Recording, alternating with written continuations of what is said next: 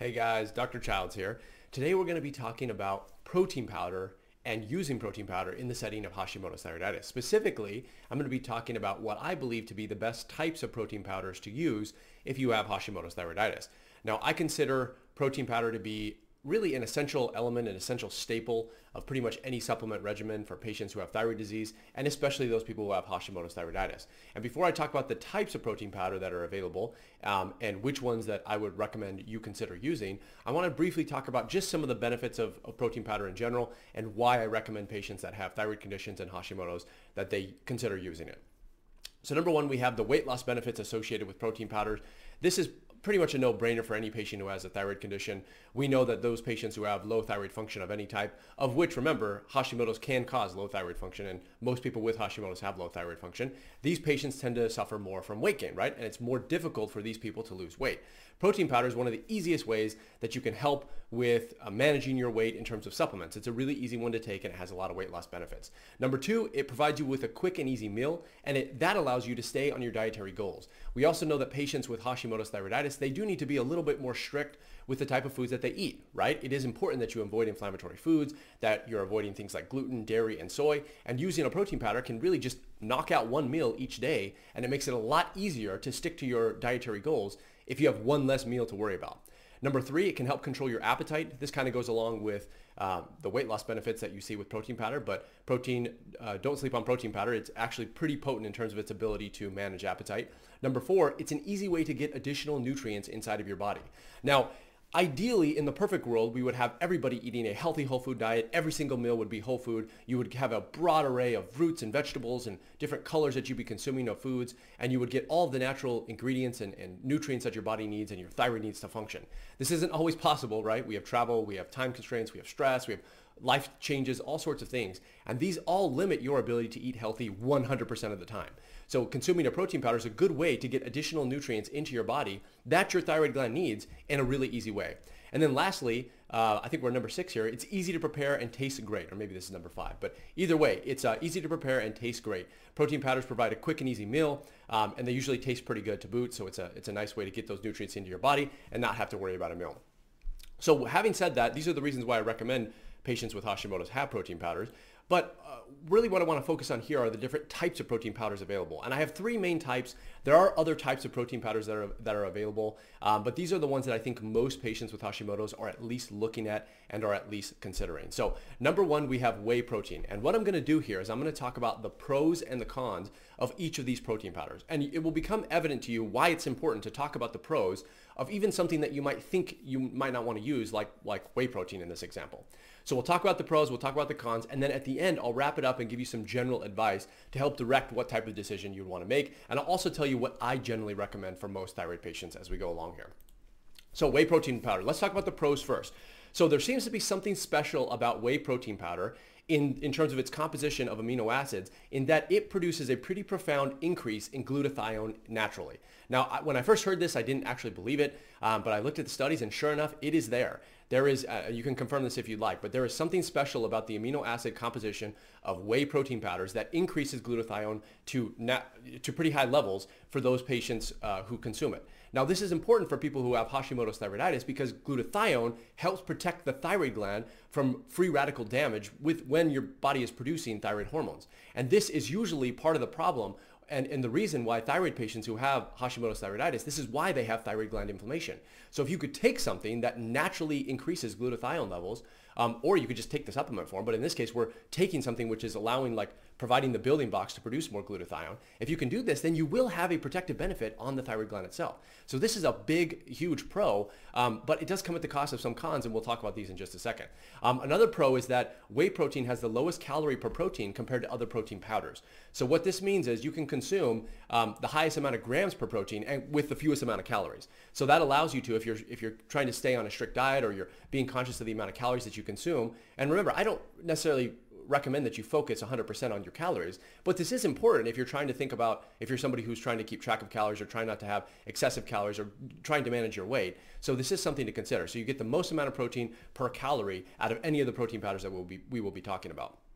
Number 3, it's rapidly digested and easily absorbed. This has to do with the isolates of whey protein and the way that it is processed. you can get these proteins inside your body, inside your intestines very rapidly, probably the fastest out of all of the protein powders that we'll be talking about today. It generally, whey protein powders generally have a better taste compared to other types of protein powders. Now, this is a pro, but it can also be a con, and we'll talk about that in just a second.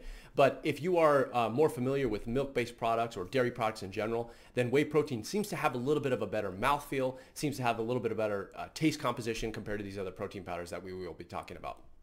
And lastly, it's rich in the amino acid leucine, which is necessary for protein or for muscle building and biosynthesis. So it is important from that perspective. If you're somebody who's trying to increase lean muscle mass, which is always a good thing if you're trying to lose weight or just be healthy in general, we know that sustaining muscle mass is important for longevity. So if you're trying to do that, then whey protein does make a lot of sense.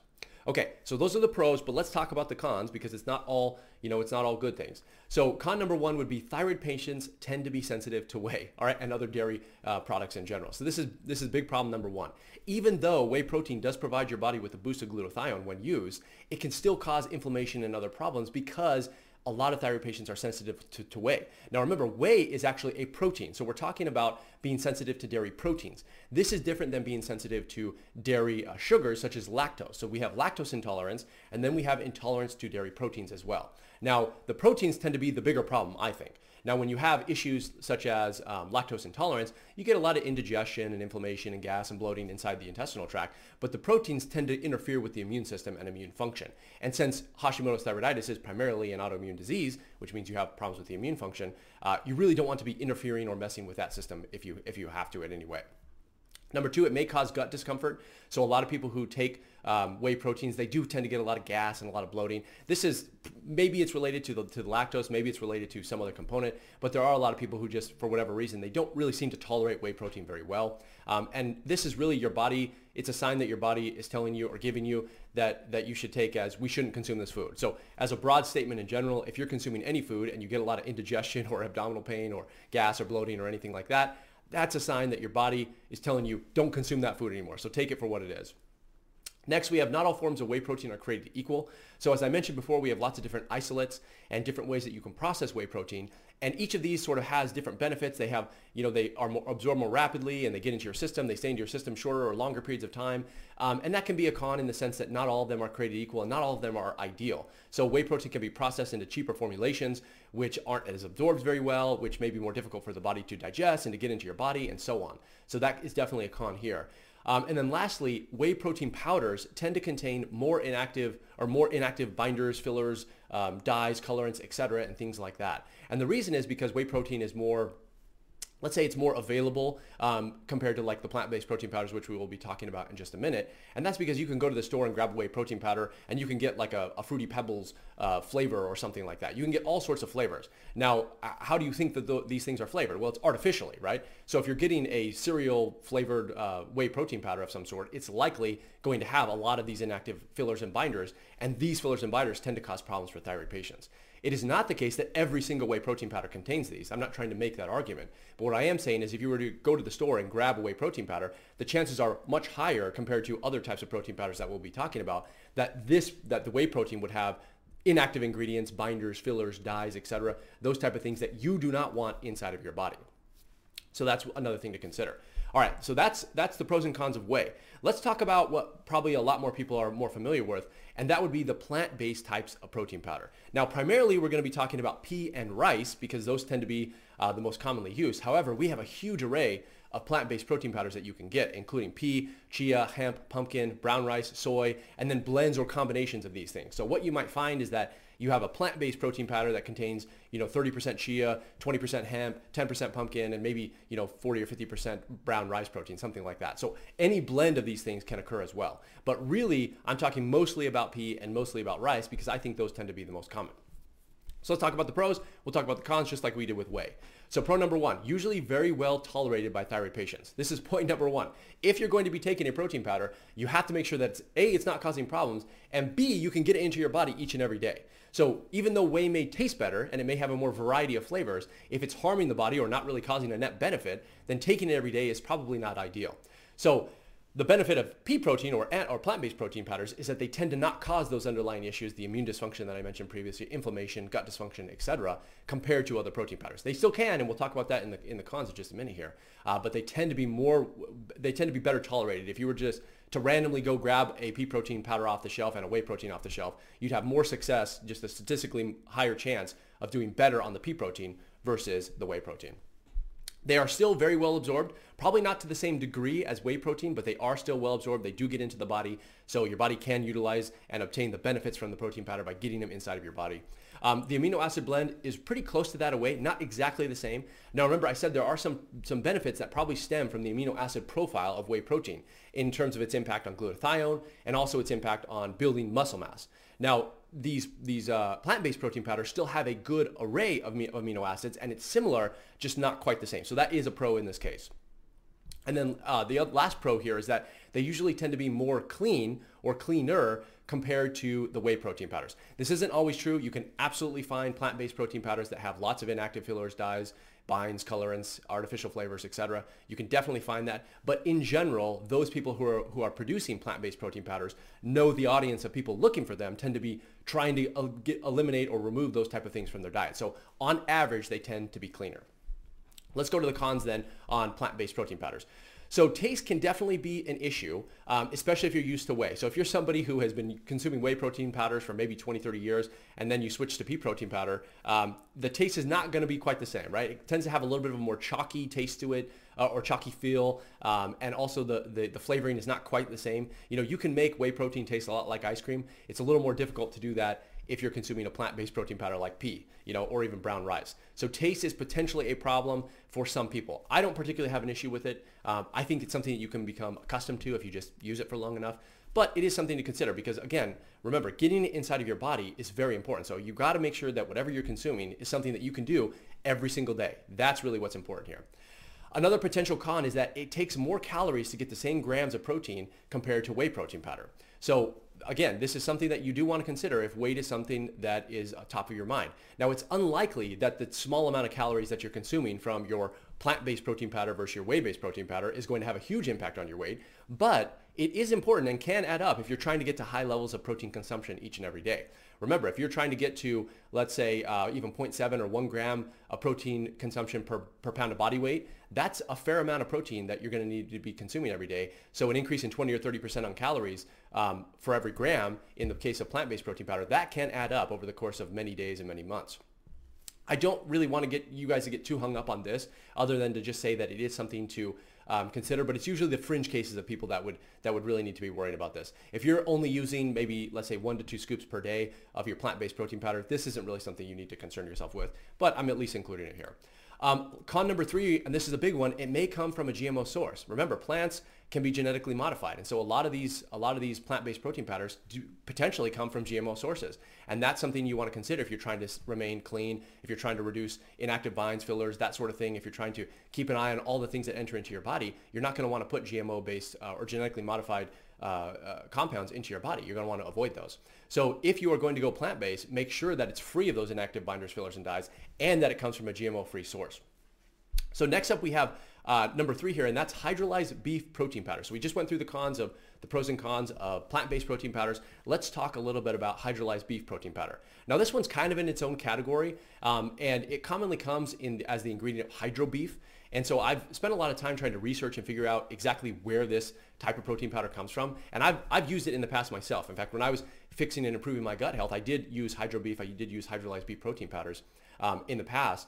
And I did have good success with using them, but when I was doing the research for this video, it was very hard to find the exact source. At the time, I wasn't really concerned about it, but for this video, it mattered. And as I was looking around, it wasn't really clear how you're getting the protein powder from hydrolyzed beef protein powder or hydro beef. The only source that I could find was that it potentially comes from the parts of the cow that people are essentially throwing away. So you are getting protein that comes from beef, that is for sure in this case, but you might think it's coming from, let's say, the flesh or the muscles, and that doesn't appear to be the case. It seems to be a composition of protein powders acquired from other parts of the animal that would otherwise be thrown away, for lack of a better word. So take that for what it's worth. However, there still are some pros and cons in terms of using this type of protein powder. So let's talk about the pros first. So I would say the biggest would be that it's naturally paleo friendly and AIP friendly. So there's a lot of thyroid patients who are using the AIP diet to essentially fix their Hashimoto's thyroiditis, right? Because the AIP diet stands for the autoimmune protocol diet, and it's a very restrictive diet, and it's kind of within the family of paleo diets, and it removes certain types of foods, in which, and also, by the way, it removes things like peas and other sources of potential protein in the plant-based family. So if you're going to remove those food sources, you really don't want to be consuming protein powders that contain these things, right? That kind of defeats the purpose.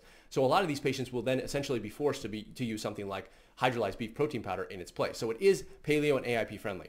Now, having said that, just a quick aside, I do not see a problem with most patients who are AIP or who are doing the AIP diet and using plant-based protein powders. Just throwing that out there. It'll probably be a topic for another video, but I would at least want to mention that right here.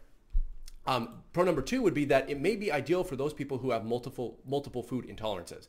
So if you are somebody who cannot tolerate peas or the other types of families that I mentioned before, hemp, chia, what else do we have there? Pumpkin, soy, etc. Those might be things that you have intolerances to, in which case maybe hydrolyzed beef protein powder is the answer, because that's some way that you can at least get protein powder and a pretty good array of amino acids into your body each and every day. Now here, let's talk about the cons of hydrolyzed beef protein powder. Con number 1, we have that it is pretty expensive per serving. So when we're talking about whey protein powder, whey is probably the cheapest, then plant, then hydrolyzed beef protein powder. So if you are somebody who's got a little bit extra money to burn, maybe you're on the AIP diet or some scenario like that, then maybe using hydrolyzed beef protein powder makes more sense. But if you want to start off with just a pretty run-of-the-mill average one, that protein powder that won't cause issues, then plant-based is probably a better option. Number 2, it is animal-based, so it is not ideal if you're trying to avoid beef because you have an allergy to it, or you're trying to avoid beef for other religious reasons, or whatever the case may be. So do consider that if you are thinking about using hydrolyzed beef protein powder. Number 3 would be taste and mouthfeel. So I know a lot of people will say that it dissolves pretty quickly into liquids, and it has a pretty good taste. I've tasted it before. I don't have a problem with it personally. However, it is different from the 3 that we mentioned. I would say whey dissolves the best, followed by plant protein powders, followed by this hydrolyzed or hydro beef, essentially is what we're talking about here. So that is something to consider. It also has a different texture. You can definitely tell that it's not the same as a whey protein powder or a plant-based protein powder. And if that's something that maybe causes you to gag or it keeps you from getting it down each and every day, that is definitely something to take into account. And then lastly, we have the last con, and that is the source. So whenever we're talking about getting any sort of compound, whether it be an ingredient, a supplement, perhaps glandulars, if it's another type of supplement, or in this case, hydrolyzed beef protein powder, the source matters quite a bit. You don't want to be consuming, because it's coming from the animal itself, you want to make sure that that animal was treated correctly, that it wasn't being introduced to GMO type feed, that it had good living conditions and so on. And in this case, you really need to make sure that whatever the source is, that they're following these sort of guidelines and these sort of protocols. Now, I will tell you from the research that I did, in the case of hydro beef, those tend to come from places such as Argentina or New Zealand. I think New Zealand specifically in the case of hydro beef, and they do tend to have pretty good standards for treating cattle and livestock there. So I don't think that that's a big issue, but if you're getting it from another source, you do want to pay attention to that. Lastly, probably not even worth mentioning too much here, is that if you're consuming any sort of bovine-based product, there is some small risk of bovine encephalopathy. That again, but you can only really get that if you're consuming the brain tissue, so I don't really want to freak people out by introducing that topic here now. But theoretically, if you don't know the source, then maybe that's something to consider. But remember, the only way to get that, this is called, bovine encephalopathy, is spongiform encephalopathy is short for mad cow disease, by the way, for those who maybe aren't familiar with it. So you want to get it you want to make sure that you're getting your protein powder from beef from a country that has never had that disease localized to it. So if you're getting in the case of Argentina or New Zealand, you're good to go there. So I don't want to spend too much time on that because that might needlessly freak some people out. So let's talk about some general rules. These are the top 3. We went over the pros and cons. So if you're listening to this and you're thinking, well, what the heck am I supposed to do? Here are some general rules and general guidelines that you can follow. If you have Hashimoto's, ideally, you're going to want to go for something that is gluten-free, dairy-free, and soy-free. So just think about that when you're looking for your protein powders. Go for gluten-free, dairy-free, and soy-free. That means no soy-free based protein powders, and it also means you're probably going to want to instinctively stay away from whey, at least in the beginning. And that sort of leads you down the path of going to something like a plant-based protein powder. If you are going to get something that is sweetened, stay away from artificial sweeteners and look for things that are sweetened with stevia and or monk fruit.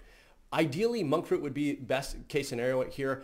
There are a couple of other sweeteners that can be used. Just stay away from the artificial ones. I'm not going to get into argument about the difference between stevia and monk fruit and the other sort of natural-based sweeteners, but just pay attention. You don't want anything that has artificial sweeteners. Along the same vein, you want to stay away from things that have artificial flavorings as well. Look for natural flavorings. You do not want artificial flavorings. You want natural flavorings. Number 4 on this list would be you want to stay away from protein powders that have a lot of preservatives or chemicals, and these are primarily introduced to improve the mouthfeel or the taste. So in the case of flavoring and sweeteners, that's more directed at improving the taste, but you have a lot of chemicals and preservatives which also improve the mouthfeel.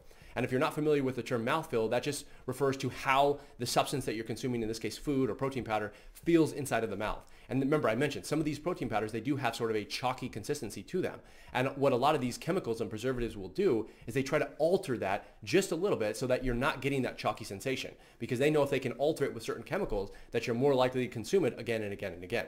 So this is sort of how the food industry can kind of play with the brain a little bit. Now, you want to stay away from these things though, right? These are chemicals and preservatives that you do not want to be introduced into your body. So stay away from things that are trying to artificially change that or to trick the brain into thinking that you should consume more and more of these foods.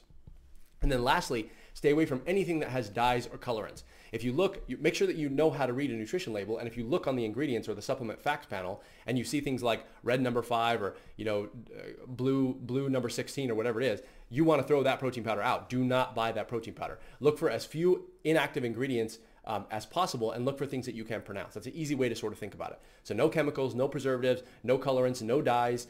Stay away from the artificial sweeteners. Look for natural sweeteners like stevia, monk fruit, and stay away from things that have gluten, dairy, and soy. And that is a really good starting point for patients who have Hashimoto's. My general recommendation, and this would be my parting thought to you, would be to start with a plant-based protein powder. And I tend to believe, and based on my experience, and I've had the opportunity to help a lot of patients, we're talking thousands and thousands at this point, who have used the protein powders that I produce, I tend to think brown rice protein powder as well as pea protein powder tend to be the best tolerated for patients who have Hashimoto's.